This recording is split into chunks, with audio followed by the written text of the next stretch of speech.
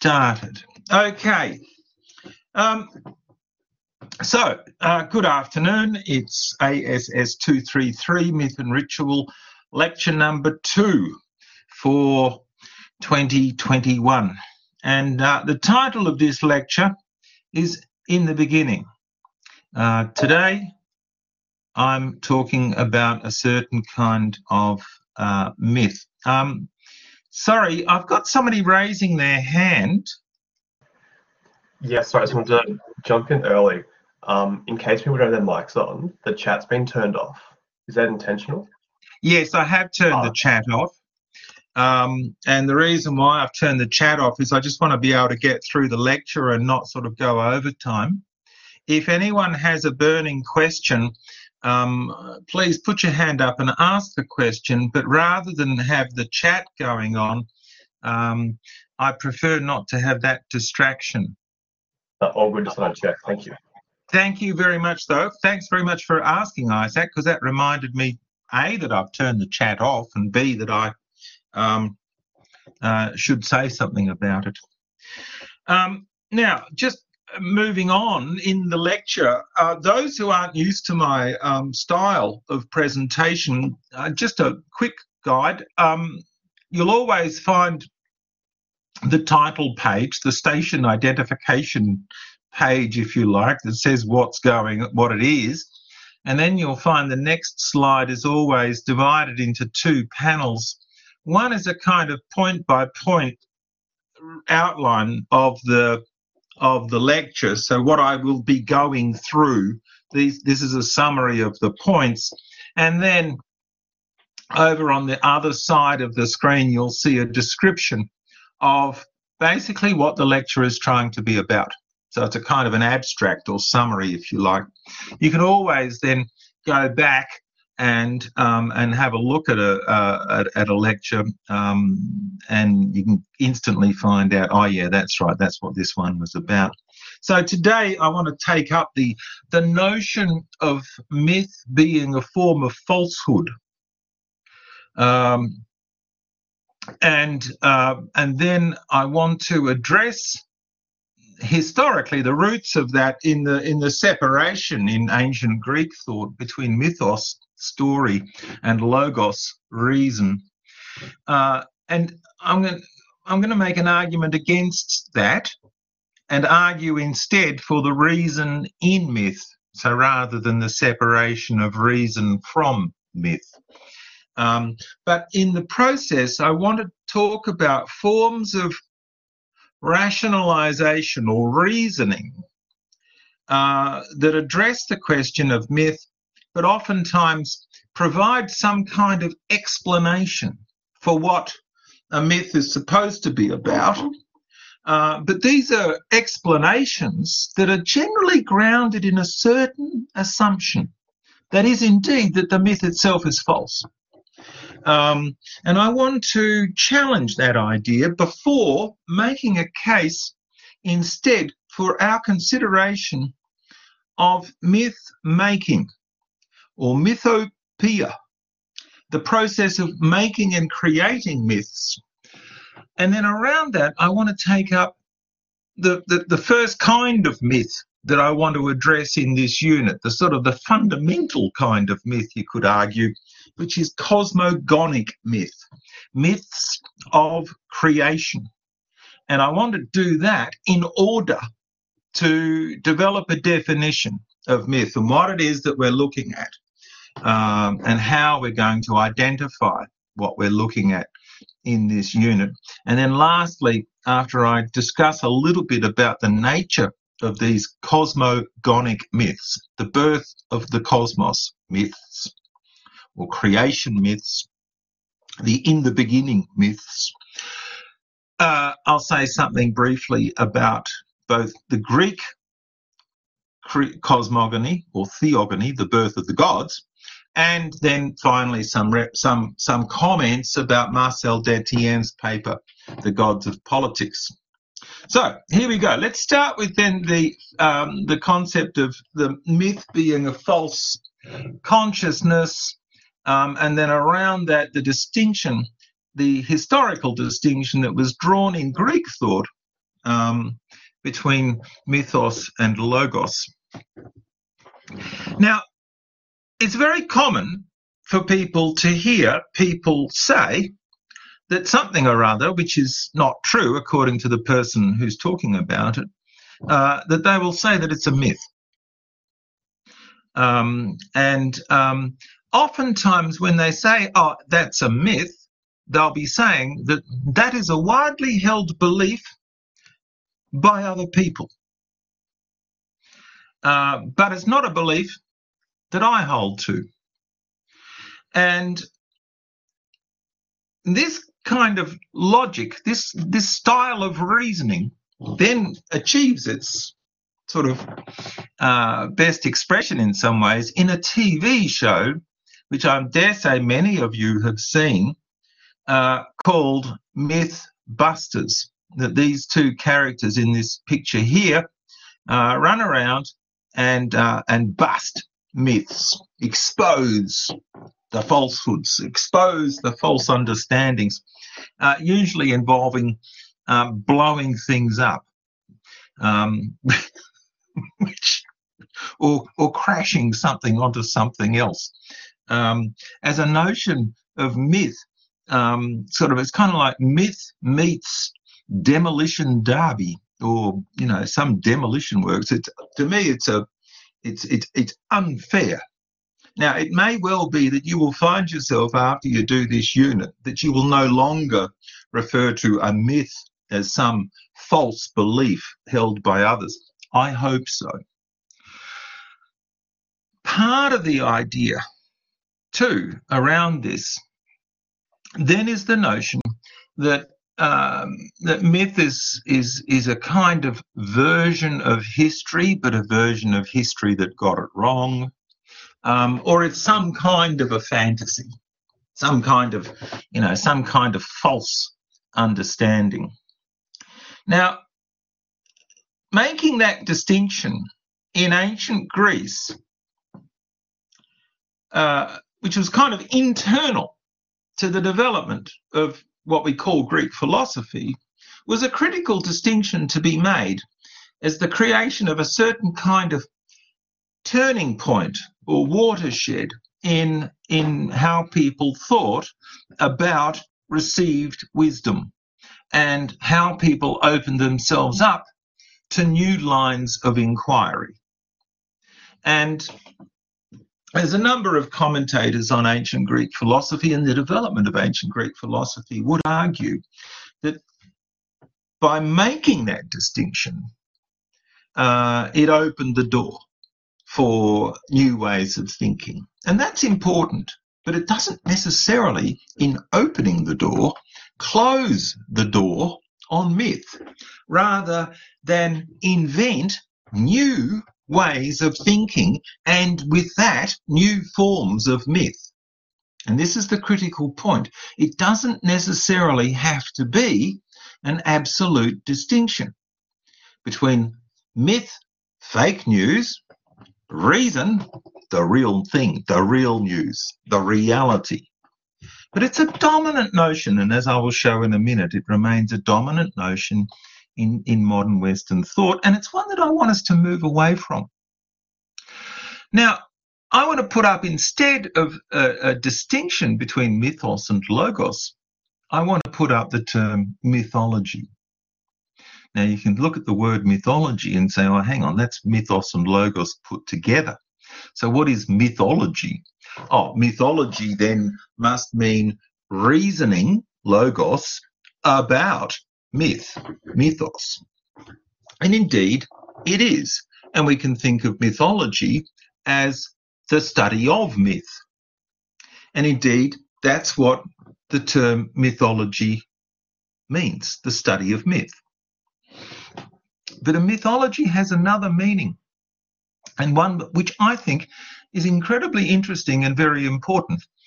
A mythology also refers to a body of myths. So we might talk about, for example, Greek mythology, or Hindu mythology, or Amazonian mythology. And so what we're talking about there is a collective, a body a collective grouping of myths, not necessarily closed, and not necessarily a style of myth, but around certain topics, common topics. Now, the interesting thing about a mythology as a body of myths rather than a study of myths is that mythologies, like, say, Greek mythology, and I'll try and make the case for this week a little bit, next week as well, that these mythologies as collections or bodies of myth are made up of myths which are themselves commentaries on, reflections on, reasonings about other myths. So that a mythology is not only the study of myth by some scholar who studies myths. Mythology is also the process of studying myth by the maker of a myth, and the way that makers of myths are commenting upon or drawing upon the themes, etc., of other myths. And it's in this process of commenting on and drawing upon that you begin to see the emergence of a body of myths. That it's not just their subject matter, it's the way that the subject matter is a reflection on the subject matter of another myth. So if we think of mythology then as both the body of myths and the study of myths, then we're not thinking of it in terms of some reasoned outsider looking in, but we're also thinking about the reasoned insider looking out. Okay, that's the first key point. And it raises this question about whether myths disappear because they've somehow been busted and or somehow exposed or somehow rationalized. Now, the example I want to give you here relates to my reaction a number of years ago to a newspaper article that I read about some paleontologists, okay, so fossil hunters, Australian paleontologists who had found the fossilized remains of a gigantic snake.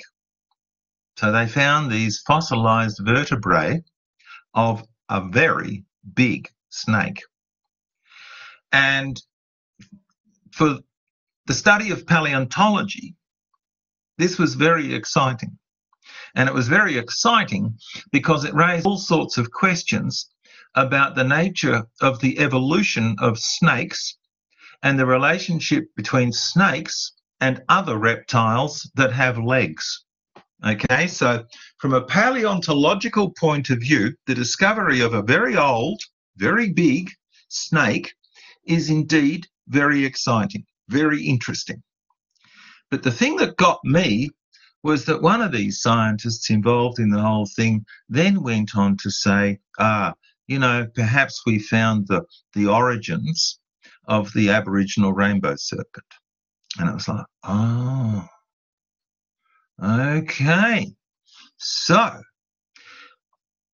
the rainbow serpent, which in many, but not all, but many First Nations cosmologies and mythologies, the rainbow serpent is a creator figure. The great ancestor who in fact created the world and the people in it and created oftentimes, the physical features of country. And you get these elaborate mythologies about how the rainbow serpent did this. And I want to stress, it's not the creator figure in all Aboriginal or First Nations mythologies, but many. Now, the question then came for me, what kind of assumption was this paleontologist making when he said, I think we found the origins of the rainbow serpent? The assumption was that there must have once been a very big snake, actually been a very big snake, very ancient, that the First Nations peoples of Australia, and they looked at this very big snake and said, my word, that is a very big snake, isn't it? I think I'll develop a mythology about the rainbow serpent. In other words, the rainbow serpent is a figure that must have its reality in an actual being. And in the same way, you might look at a Christian cosmogony or creation myth and say, well, if the book of Genesis describes the great flood, then there must have been one. Oh, there must have been a flood, because without there having been a flood, we wouldn't have the myth of the flood. Now, you see where I'm going here? The point is that the feeling is that the humans, our ancestors, way back in the past, could not have imagined a flood without there having been one, could not have imagined the rainbow serpent without there having been one. And that, for me, at the time, posed an interesting question. Well, if that's the case, I thought, how am I to explain the giant mango, the big pineapple, the big prawn, the giant koala, etc., etc.? Now, many of you will have visited these items of the Australian tourist landscape. You might have gone to Queensland and visited the giant pineapple. You might have gone out towards the western parts of Victoria and visited the giant koala. Now, if I find these gigantic things, surely then what this tells me is that once upon a time there was a giant koala. Otherwise, how did this person imagine it?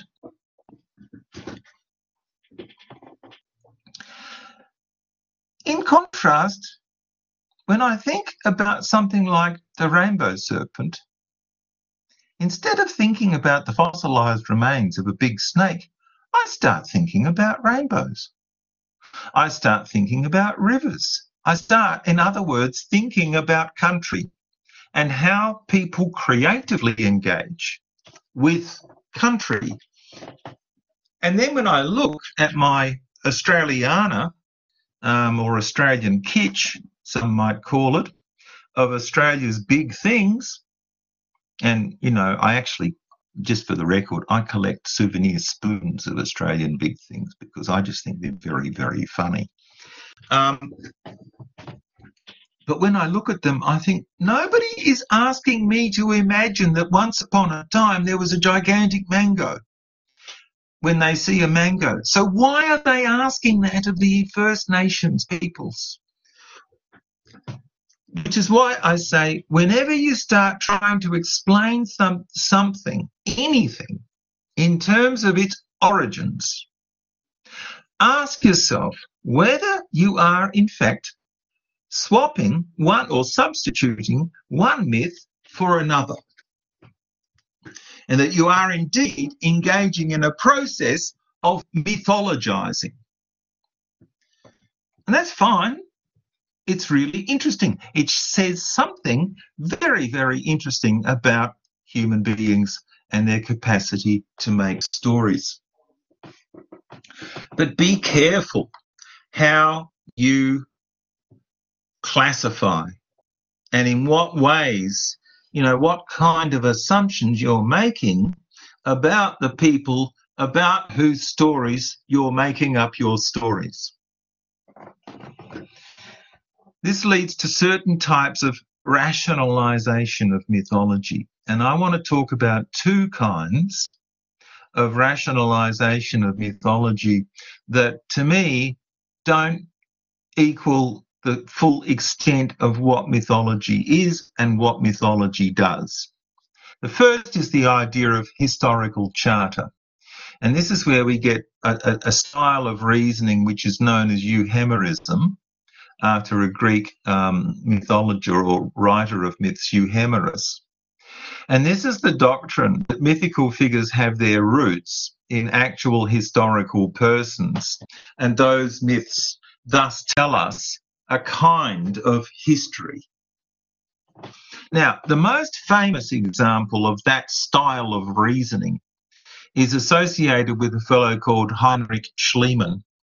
And Heinrich Schliemann was the German businessman and amateur archaeologist, and he became quite fascinated in the 1870s with trying to find the original site of the city of Troy.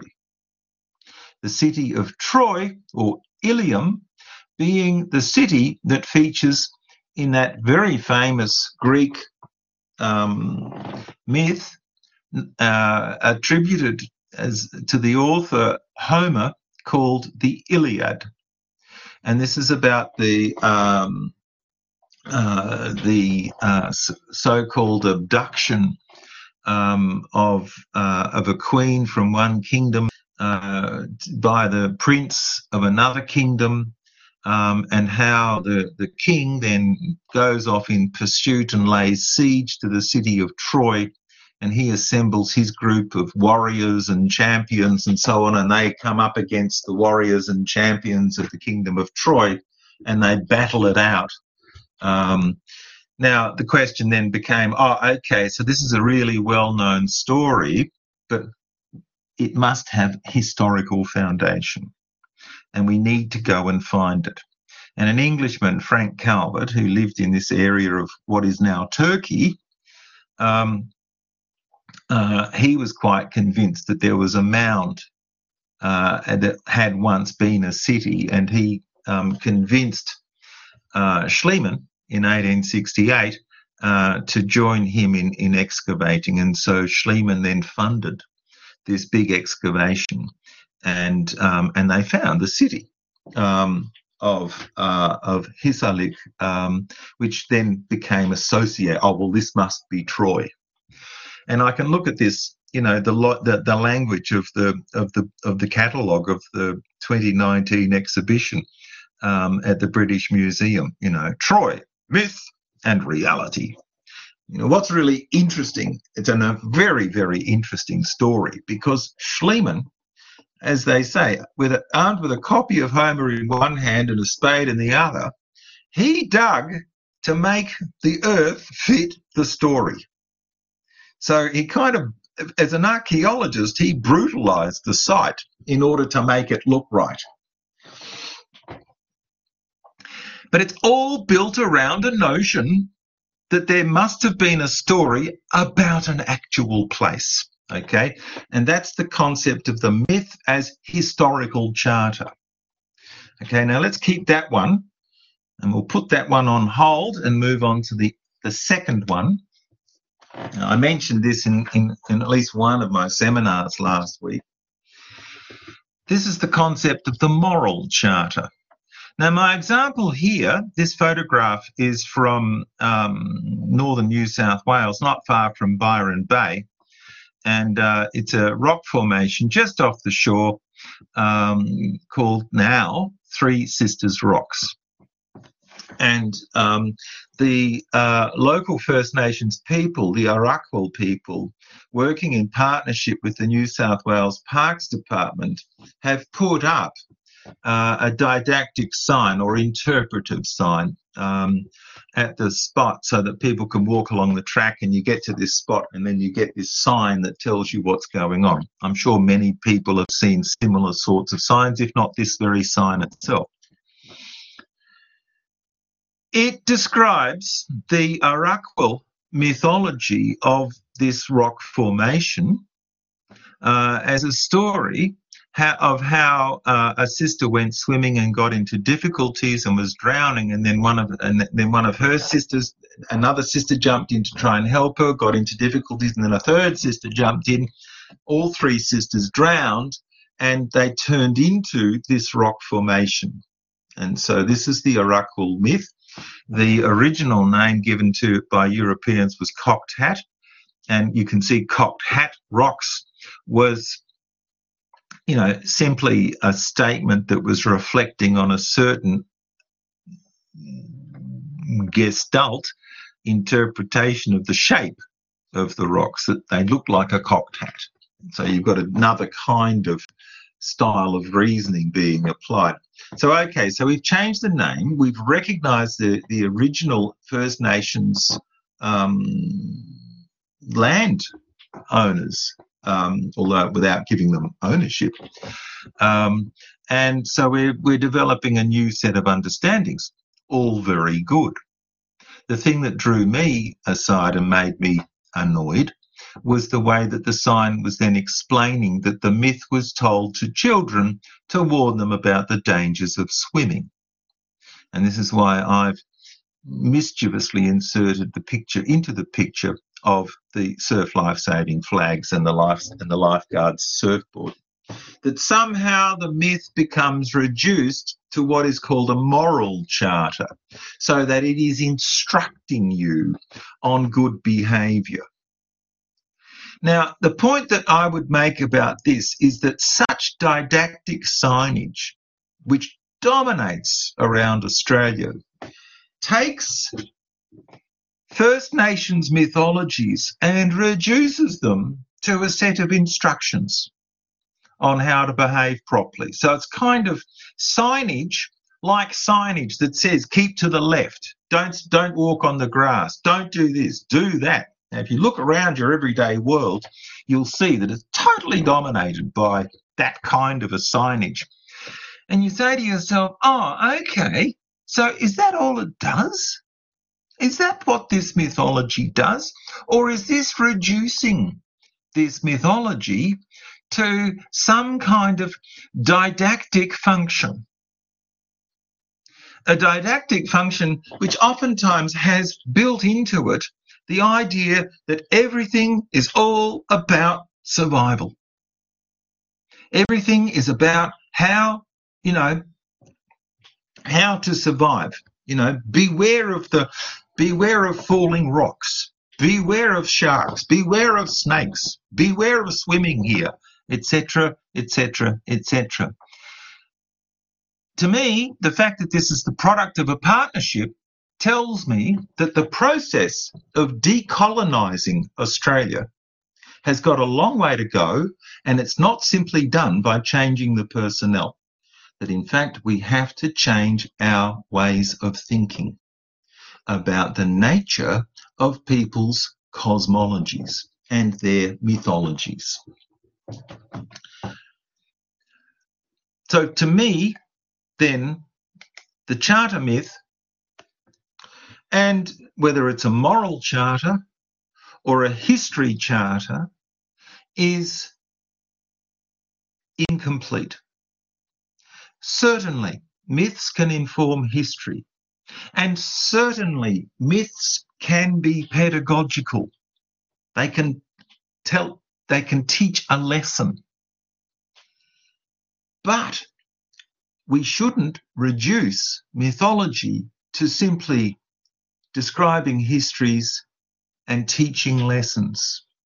We should always keep, first and foremost, in place the idea that mythologies reflect the human capacity for fantasy, for the creative imagination, and that such a creative imagination is something that we can recognise as being made possible by the human capacity to suspend the relevance of the world as presents itself to us, the immediacy of the world as it presents itself to us in all of its kind of concrete facticity, and our capacity to think beyond that, to fantasize about that, to tell stories about that.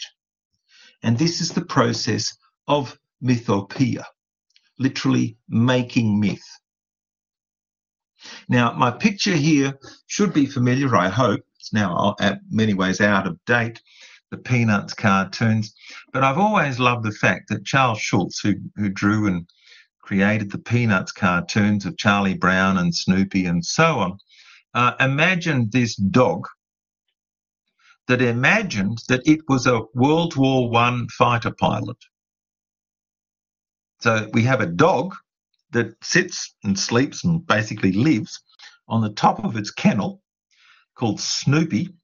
And this dog imagines it is a World War I fighter pilot. So what we have is a human imagining a dog that imagines that it is a human.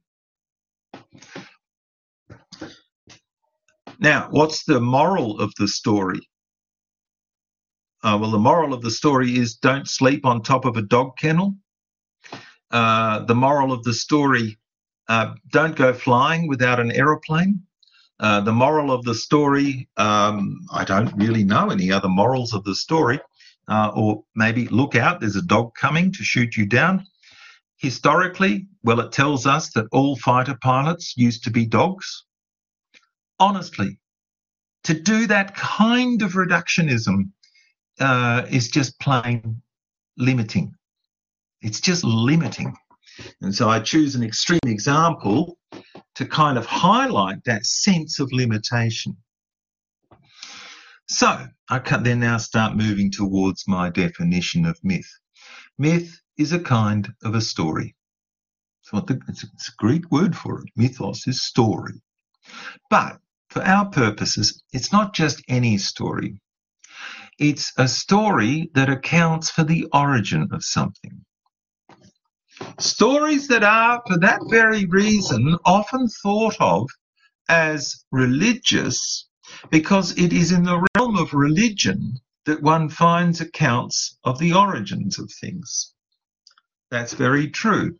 But there are many, many mythologies that account for many, many different kinds of origin, not necessarily the origins of the universe and the origins of human beings. It might be the origins of some aspect of the universe, such as a rock formation, for example. Now, if we think of it in those terms, then we can recognize that according to certain styles of reasoning, and reasoning, I stress, that we may debunk, we may bust certain explanations of origins. We may reject certain myths and say, oh, no, I don't think that's correct.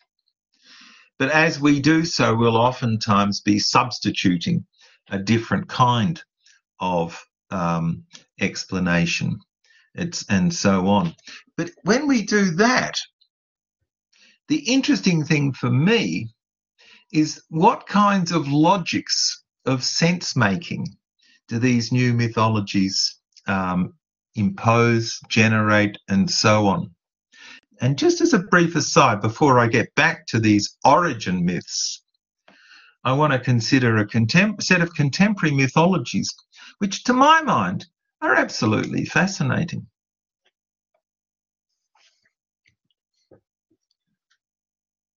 Many of you, I'm sure, are enamored with the books and films of Harry Potter.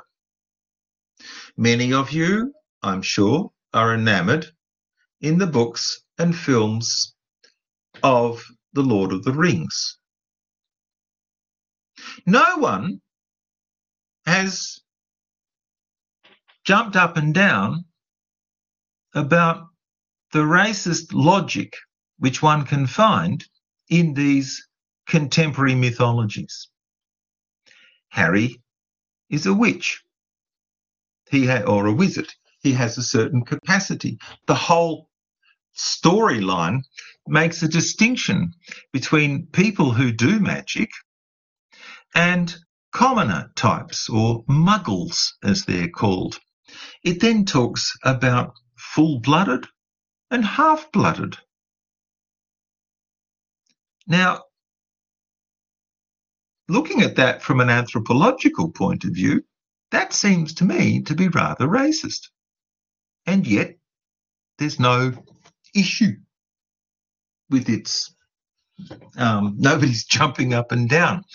In the same way, when I look at Tolkien and I look at all the baddies in Tolkien, they're so ugly. there are bad races of being, and they're really ugly. You know, they all need to go to the dentist. And then there are the goodies, and the goodies, oh, they're beautiful. And when I look at the elves, they're all blonde. Oh, my word, it's Kate Blanchett. Oh, golly, Orlando Bloom. Oh, wonderful. And I look at this and think, wow, where is the chorus of disapproval? These mythologies are massively popular.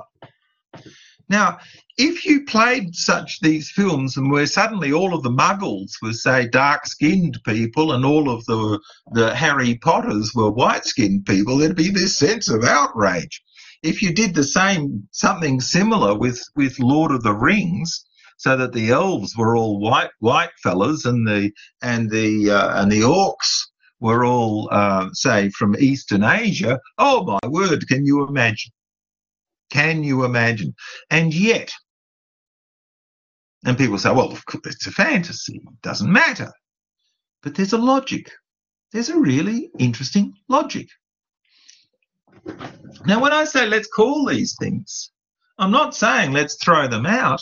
I'm simply saying let's think about it. Let's think about how we do our mythologies and create our sense of the world. Okay, just a little aside, me on my soapbox. I want to get back to this idea of mythopoeia and origin. And the most common form of mythopoeia, myth-making, and origin myths are those myths that imagine the origin of the universe. We call myths cosmogony. Literally cosmos, the order. It's the Greek word for order, and goni, meaning from birth. So it's the birth of order. Now I'm going to use my example here from the ancient Sanskrit text known as the Rig Veda. And I do so because I just think it's wonderful. And it goes in the translation. In the beginning, there neither being nor not being was. Okay, let's just stop straight away and say, what? Neither being nor not being was in the beginning. So in the beginning, there was nothing that existed, but nor was there nothing that didn't exist. Okay, that's a bit weird. Nor atmosphere, the sky, nor firmament, the earth, nor what is beyond the sky and the earth. What did it encompass? Where? In whose protection? What was water? The deep, unfathomable, endless abyss. Neither death nor immortality was there then. Well, if you've got neither being nor not being, then nor would you have death or immortality. No sign of night or day. That one breathed, windless, by its own energy, svara. Now we're beginning to get a sense of something. Naught else existed then. And this is my favourite bit. In the beginning was darkness swathed in darkness. It's just like, wow, how can you get darker than dark? This was darkness in darkness. All this was but unmanifested water. So it was water, but it wasn't manifested water. Whatever was, the one, coming into being, hidden by the void, was generated by the power of heat, tapas, the original energy. In the beginning, this one evolved. became desire, first seed of mind. Then the Rig Veda, the writer of this, thinks, well, I better explain. Wise seers, searching within their hearts, found the bond of being in not being. Their cord was extended athwart, sideways. Was there a below? Was there an above? Casters of seed there were, and powers. Beneath was energy. Above was impulse. Now, this is a remarkable text, I think. I love this text because what I love in particular about it is that it imagines that time before time,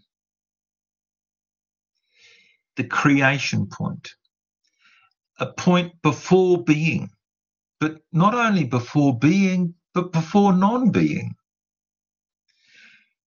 This is what the Greeks called chaos, by which they meant the abyss.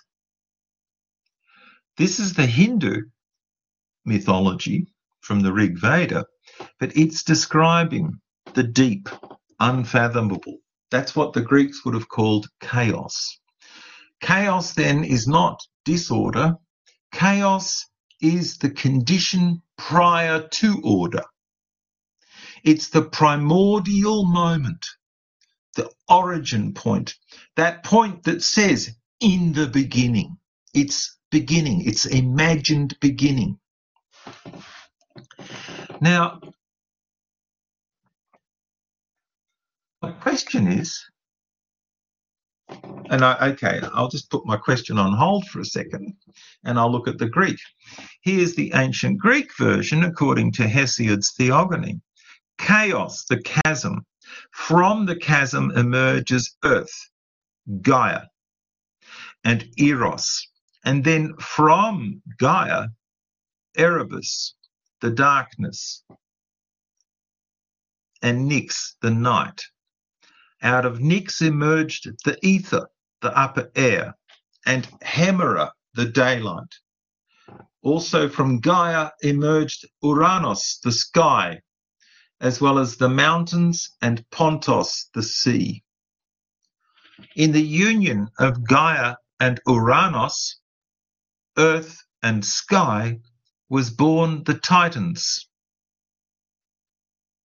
amongst whom was Kronos, time, and Rhea, the ground.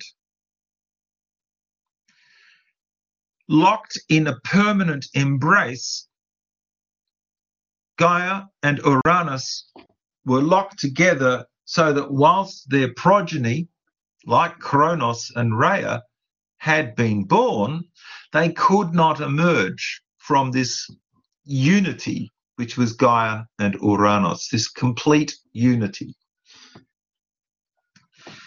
Recognized in the ancient Greek mythologies as a kind of a coitus non-interruptus, a continual union of the male and the female, Gaia, female, earth, Uranus, male, sky.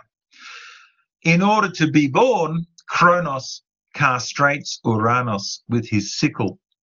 He then marries his sister and gives birth to Poseidon, Hades, Hera, and Metis. But every time a child is born to Rhea from Kronos, Kronos swallows that child, and so that they can't be born. And so talk about the sins of the parents. Here's Kronos, who couldn't be born because his parents were locked in this permanent embrace, and now every time Rhea gives birth to a child, he swallows the child. And so again gets locked within his body until Rhea tricks him and gives him a rock to swallow rather than the child that has been born, that child being Zeus. Zeus escapes, and this then causes Kronos to regurgitate the other gods and goddesses into existence. Okay, I will say more about the Greek mythology next week, but this is just a starting point. What I want you to think about right now is a very straightforward point, And that is that in this cosmogony, it's very different to the Rig Veda, because it starts proliferating Titans and the other great figures of the Greek cosmos, and where they come from through these unions and so on. That's the feature of the Greek mythology. But where the Greek mythology and the Vedic mythology share this common ground is imagining the primordial condition of chaos, the condition before earth and sky, before light and dark, before time. So it's the time before time. It's that time. Now, the critical point about this, and this comes back to my rationalization argument, the critical point about this is that we have absolutely no evidence for that time, for that moment. We have absolutely no foundation. There is no gigantic fossil bone for this. There's no imagined flood. There was nobody there. There was no evidence. There's only our imagination. There's only our capacity to imagine that primordial condition of chaos. Now, you might turn around and go, well, yeah, but we've got another myth, and we know that this one's true. It's called the Big Bang Theory. And that all of these mythologies are mythbuster false. So that there was no Rig Veda, there was no theogony, they're just myths. Let's bust them. Oh, yeah, okay. And so what shall we put in their place? Well, there was this hydrogen cloud. And this hydrogen cloud, and that was all that there was in the world, was just hydrogen. And then suddenly it blew up in a big bang. And when it blew up in a big bang, and so big was the bang that it formed all of the different elements that exist in the world. And that's why all of the elements that exist in the world are made up of the same fundamental particles, the elements of the elements, the electrons, the neutrons, the protons, etc., etc. It's like, oh, okay. So that was the Big Bang, was it? Yeah. And what was there? Was this hydrogen cloud. Ah, okay. Chaos, really, wasn't it? Yeah, it was chaos. It was this kind of abyss, this unmanifested water, you could say. It's like, oh, well, that sounds very familiar, doesn't it? Were you there? No. Oh. So the person who developed that version of the explanation for the origins of the universe, were they there? Well, of course they weren't there. There wasn't anything else there then. Oh, so how did you come up with that? Well, I've imagined it. Good. Okay. That's fine. I like your myth. It's called Big Bang Theory. It's a dominant theory in modern Western physics. But it's a bloody myth. By which I don't mean a falsehood. I mean a myth, a cosmogony. So then we start looking at all of these different myths as cosmogonies, and we start saying, wow, look at all of the features they've got in common. Which one's true? And the answer is, we don't know. It's not a question about whether it's true or not. The question that's important is what kind of imagination is used to come up with these versions. So, let's get moving and running out of time. Myths then are stories that deal with origins. As such, myths are often, not always, religious because they describe the origins of the universe. Many conjectures regarding origins display the logic of myth. For example, the origins of the rainbow serpent as a gigantic snake is a certain style of reasoning that seeks to rationalize another style of reasoning, a mythology on a mythology, in other words.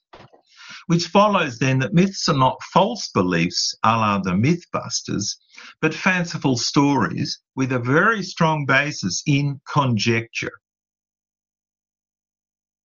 Now, when we think of these things, then they can serve all manner of purposes. They can be historical charters, they can be moral charters, but first and foremost, they are acts of a creative imagination. And at the heart of that creative imagination is the concept of chaos, that primordial nothingness, the human capacity to imagine a primordial chaos is its most powerful creative act of creation, idea of creation. Okay, now finally, quickly, I've got a couple of minutes to go through this. I'll say a few comments about the Détienne reading. Now, Marcel Détienne is a very well-known French classicist, that is, someone who studies ancient Greece or ancient Rome. He's strongly interested in the comparative approach that anthropologists promote, and with that, very interested in comparative mythology. So he doesn't just look at Greek and Roman mythology, Greek being his special area, but he also thinks comparatively. But as he thinks comparatively, and this is what he's arguing in his paper, he's saying we have to be careful always, always, always, that when we make our comparisons, we don't reduce something to something else. So instead of trying to compare somebody else's mythology as a version of your own, try to let the thing still be itself. Now, I can argue that what I just tried to do by looking at the Vedic cosmology and the Greek theogony, the birth of the gods, and according to Hesiod, when I put those two and I put them together, I didn't try to reduce one to the other. I simply identified that they're each thinking about a common ground, which is the origin. And that I then made reference to the Big Bang Theory and said, interestingly, Big Bang Theory, a dominant notion in contemporary Western physics, is similarly interested in that primordial moment. And so my common ground is the sense of the primordial, and that mythologies are concerned with the primordial, the original. Now, what Détienne says in cautioning against comparison, he then goes on to argue that, for example, we shouldn't try to imagine Zeus as being basically a version of the Christian God. We shouldn't think about a church being a version of a temple, or vice versa. We shouldn't think of a temple as being a non-political institution. We shouldn't think of a church as being non-economic necessarily. We shouldn't think of cosmologies with lots of gods, polytheistic cosmologies, as basically being versions of monotheistic cosmologies with a single God, where they just couldn't agree on its name. And so you have a multitude of names, but they're all the same names of the same thing. Well, maybe not, says Détienne. Maybe polytheisms have to be understood in their own terms, and how people relate to the world through a polytheistic universe, as opposed to relating to a world in a monotheistic universe. He then goes on to discuss the concept of the agora, the marketplace, the assembly, the point of assembly. Agora is nowadays in Greek the word for the marketplace. But as Détienne shows, in ancient Greece, the agora was also the political assembly point. But not only was it the political assembly point, it was also a major centre of ritual practice, notably the act of sacrifice performed at the altar to the goddess Hestia, the goddess of the hearth, of the fireplace, indeed of the home. So that at the heart of the agora was the house. But this house was not purely economic and not purely political, and nor was it purely religious as that which is neither political nor economic. But within the Greek scheme, the politics and the economic were subsumed in the religious. And that the whole point was an assembly, and the whole thing was like a gigantic feast to which not only were humans invited, but the gods were invited. And so the sense was of a cosmology grounded in the sociality of a feast. And that this is how we are to think of the Greek cosmology, their system, their universe. The ancient Greek cosmology then was a kind of a feast. And we have to be careful not to try to understand it through prior or a priori concepts concerning the religious, the political, and so on. And that's the argument of the Détienne reading, which I now want us to discuss in the seminars. I'll call it today and say thanks very much, and turn the recording off and say goodbye. I'll see you all in the seminars as they arise for you. Okay, thanks then. Bye.